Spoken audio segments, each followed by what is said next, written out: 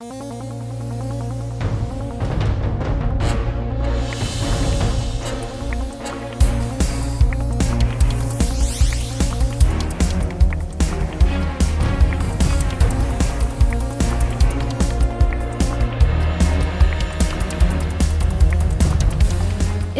the perfect murder.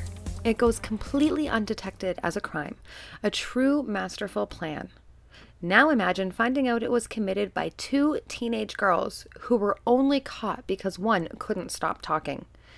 I'm Stephanie Gick, and welcome to episode 4 of Ominous Ontario. The photo accompanying this episode is the first one I have to blur, and that's because of Canada's strict laws when it comes to youth offenders. You may be friends with someone convicted of first-degree murder, and unless they want to tell you, you'll never know. For today, I have to use fake names for the whole story because it is strictly banned to use the real names of the victim or her killers in this case. It was about 10:30 p.m. on January 18th, 2003, that Sandra Anderson made a frantic call to 911. The distraught teenager had just come home with her sister from a restaurant, and she was horrified to find her mother, Linda, dead in the bathtub. Police found that Linda had been drinking excessively and had taken Tylenol 3 with codeine. The drowning was ruled accidental, and the girls were sent to live with their aunt. And that should have been the end of the tragic story of 3 children losing their mother to a drowning at home.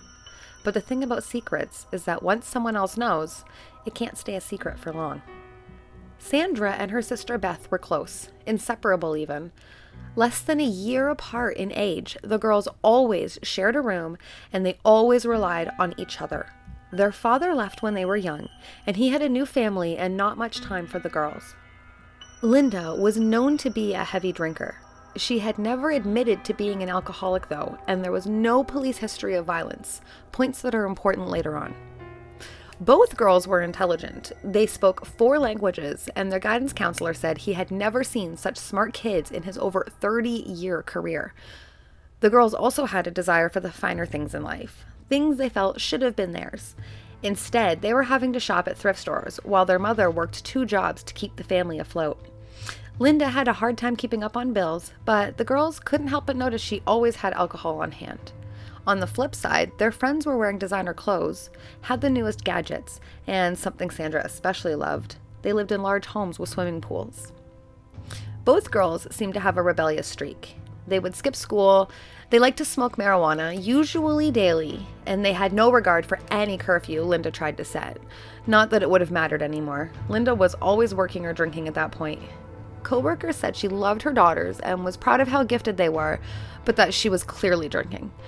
The girls couldn't take it anymore, and in the end of 2002, they started to search for a simple way to murder their mother. Sandra and Beth had a very loyal and close group of friends. Sandra had 2 very close friends, Ashley and Jay. Beth preferred to keep close to just one person besides Sandra, and that was her boyfriend, Justin. The teens all use instant messaging on the computer to communicate, something that would come back to bite the sisters later on. It seemed early on in the planning stages, Justin knew it was better not to discuss it because on January 5th, 2003, he warned Beth not to say too much online. He did, however, offer up some Tylenol 3s that were prescribed to one of his parents so the girls could give them to Linda combined with her drinking. Just a week later, Beth told him the girls had set a date for the drowning for the following weekend. On January 12th, 6 days before the murder of Linda, Beth and Justin were having yet another conversation about the upcoming murder. Justin described dry drowning to Beth and told her that drowning is the single most painful way to die after burning slowly to death, to which Beth replied, "Yeah, it would suck to drown." Sandra, on the other hand, had a boyfriend named Donnie.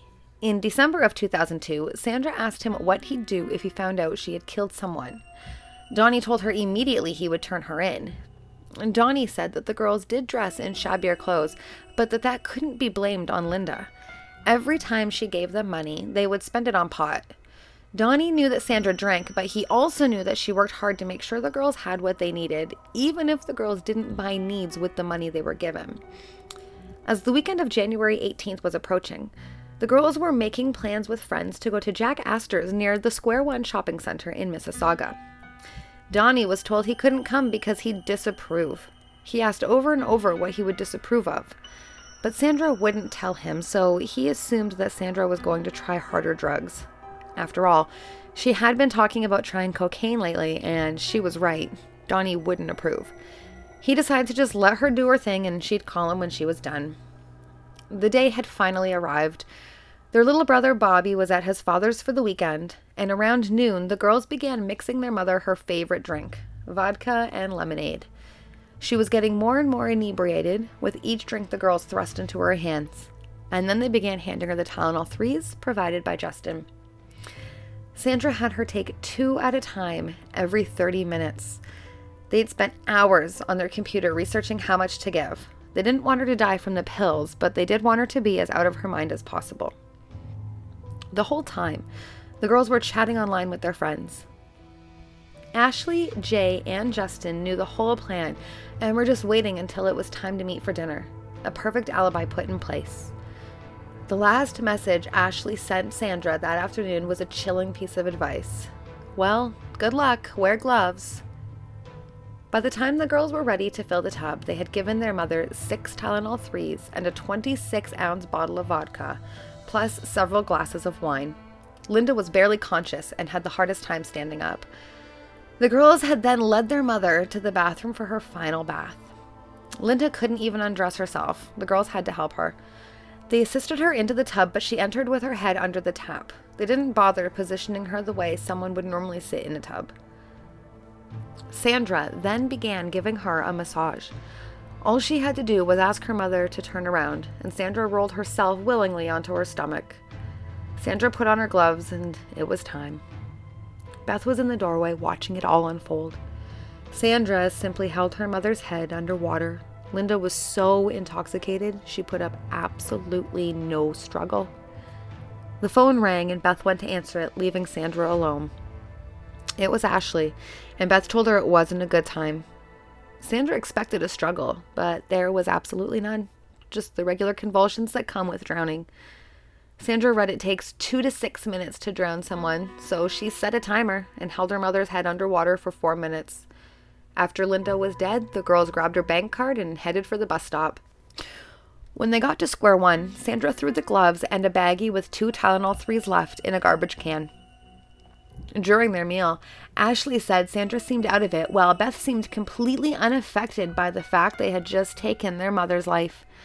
After a few hours at the restaurant, the group went their separate ways, with the girls going home to finish their disturbing plot. Once the girls arrived home, the hardest part was about to begin. They had to call for help, but make it seem convincing. In what I quite frankly see as a botched investigation, some police said the call was an Oscar-worthy performance featuring the older Anderson daughter. The 911 operator kept telling Sandra she needed to lift her mother from the tub, but she kept saying she didn't want to touch her. Once paramedics arrived, they noticed a few things they found odd. Most noticeably, the fact that Sandra was face down with her head under the tap. She was also in only 6 inches of water, but they theorized the water could have slowly drained while the girls were eating dinner. Constable Blair Horner did find it weird that the girls didn't try to lift their mother, but she was a larger woman, and the paramedics did say they had some difficulty lifting her from the shallow water. One of the paramedics noted that she looked like she may have passed out and fallen forwards into the tub. That simple note put the idea into motion that this was a tragic accident. They did look for obvious signs of murder, noting that there would have been bruising had she had her head held underwater. And there were so many alcohol bottles in the house, it seemed very logical that the woman had simply passed out and slipped. Rigor mortis was already setting in the jaw, and there was no signs of strangulation. One constable noted the shower curtain wasn't in the usual place for someone taking a bath. It was inside the tub. During interviews, neither girl had a suspicious demeanor, and both were composed when speaking of finding their mother. The forensic investigator would say that, although nothing specifically pointed to murder, he couldn't shake the feeling that something wasn't right. Drowning in your own bathtub is incredibly uncommon, and she had no injuries to suggest that she fell to make herself land face down under the tap. The coroner noted her blood alcohol level was shockingly high, 5 times the legal limit. No drug tests were ordered, as the alcohol levels in her body alone was sufficient for complete unconsciousness. As such, the death was ruled an accidental drowning, and Sandra and Beth had just gotten away with murder. The funeral was an open casket, and many of Linda's colleagues and friends attended. Her coworkers liked her a lot and knew she was having some trouble keeping the girls in line. She would often brag to them about how smart the girls were, but seeing the girls dressed in messy clothes, laughing with their friends at their mother's funeral, left many of them wondering if these could possibly be the same girls Linda had been so proud of. Immediately following Linda's death, the girls' father tried to move into the townhouse and get them set up with rules and routines, but he was met with aggression every time. They simply wouldn't listen and didn't care about school or anything but their friends, really. After just 2 weeks, he decided it was a lost cause, and the girls were sent to live with their aunt, who had been left legal guardian by Linda. The girls were fine with this. Their aunt lived in a nicer home than them. The problem with murder, though, is that it can eat away at you, and for one of the girls, it did exactly that. Sandra began drinking heavily, the very thing she chastised her mother for, the very thing she murdered her for. She told her boyfriend Donnie one night what she had done. He loved her and tried to stay with her, but the drinking became too much for her. He eventually broke it off, but he did not tell authorities what he knew. She began hanging out with an older man named Chad. Chad had a girlfriend, but Sandra wanted to be with him. They would often drink together, and he'd become another confidant in her mother's untimely demise. He too kept the secret. For almost a year after the murders, Sandra would get drunk and tell people at parties exactly how she killed her mother, often chastising Beth for leaving her to answer the phone. It was at this time Sandra decided to email an old friend named David. His mother used to babysit the girls. David always really liked Linda. He thought she always tried her hardest to be a good mom, and he always thought it was weird that the girls never cried at her funeral. Sandra asked him if they could meet in person to talk, which David happily agreed to. What he wasn't expecting was a confession of murder. At this point, we can confirm that at least 10 people knew about the murder, and hundreds of others among 2 different schools heard it from friends, but no one had gone to police. David was different. He was religious, and he was afraid after talking to Sandra that she might be suicidal. Unsure of what to do, he contacted his friend Mario, who urged him to contact a guidance counselor that they knew. That counselor also happened to be an auxiliary Ontario provincial police officer. Police asked David to wear a wire and meet up with Sandra again, which he did. David ended up having 3 recorded meetings with the girls. One of the most chilling things about those meetings is Sandra describing how often people get away with murder. She discussed how good she would be at criminology and went on to tell him, quote, "There is no such thing as the perfect crime, right? But there is a degree that once you get to, it's perfect enough. And that happens more than people expect," unquote. I don't know what's worse, those words from a 17-year-old or the fact that she may very well be right. She also discussed life insurance payouts in the recordings and how she might want to be a coke dealer, but really there wasn't enough. The girls had received $60,000 each, which Sandra pointed out was nothing when you consider a kilo of cocaine is $100,000. She also mentioned that the policy was much bigger before, closer to $250,000, but that Linda had let that policy lapse. This was enough for police, and on January 21st, 2004, the girls were arrested. They were given the opportunity to change out of their pajamas, but refused.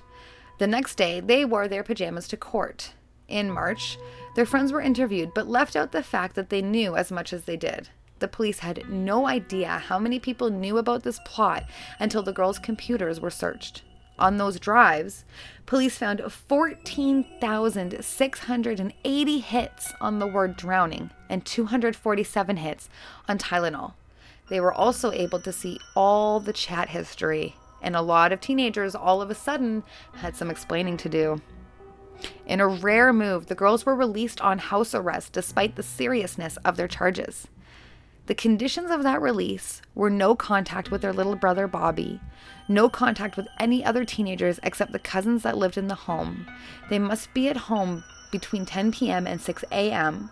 They can only leave for work or school, no alcohol or drugs, and the life insurance was frozen. No school in Peel would accept the girls, so they had to continue their education online. On August 14th, 2014, Beth's boyfriend Justin was charged with conspiracy to commit murder. He was all over the chats, helping to plan it, and he supplied the pills. No one else involved in the plan was ever arrested. Ashley, Jay, and Chad testified against the girls in exchange for immunity. The defense claimed that the death was accidental, and the girls telling their friends they murdered their mother was a social experiment, highlighting just how many people were told about the murder and didn't take it seriously. It did little to sway the judge, who convicted the girls of first-degree murder on December 15, 2005. While convicting them, he said, "The two defendants set out to commit the perfect crime, but instead they created the perfect prosecution. The case against them is overwhelming. It is probably the strongest case I have seen in over 30 years of prosecuting, defending, and judging criminal cases." Kind of makes it more shocking that no one investigated all the little things further. At sentencing, the defense pointed out abuse against Linda by her ex-boyfriend Doug, which were documented in Children's Aid reports. A forensic psychiatrist said the girls were unlikely to reoffend, and on June 30th, 2006, the girls were sentenced as youth instead of adults, which means they were sentenced to only 6 years maximum in secure custody, with 4 more years in open custody, which just means supervised in the community. The girls served their sentence at Grand Valley Institute in Kitchener, Ontario. This is the most frightening to me. In June 2010, Sandra was paroled. Beth was paroled 1 year later. We are not allowed to name them. Their crimes are completely off their record. They are mothers themselves, and one of them is an award-winning scientist. The other, practicing law. These girls may be your friend and you'll never know it. You could have a convicted murderer babysitting your kids at this very moment, but if they were under 18 when they did it, you would never have a clue unless they told you. Sandra has done a recent interview with Global News where she attempts to explain her side, as if there was a valid reason for this murder. In the interview, she claims that even though her mother worked 2 jobs, they were living in a level of poverty because so much of that money went to drinking. She thought the alcohol was going to kill her mother anyways, and that she would just speed things up. She callously mentions how bad the movie based on the murder was, saying the only thing they got right was that she set a timer for holding her mother underwater. She did say she now appreciates that her mother was a single mom working 2 jobs to support 3 kids while also upgrading her education. She said her mother was a beautiful person, very smart and loving, who was traumatized and overwhelmed with addiction and different kinds of abuse, but ends that by saying, quote, "I've been through so much trauma, and what I did is by far the most painful thing I have had to live with," unquote. Even 18 years later, she still manages to make it about her. Beth has done no such interviews. That's all for this episode of Ominous Ontario. Join me again as I discuss more murders from across the province.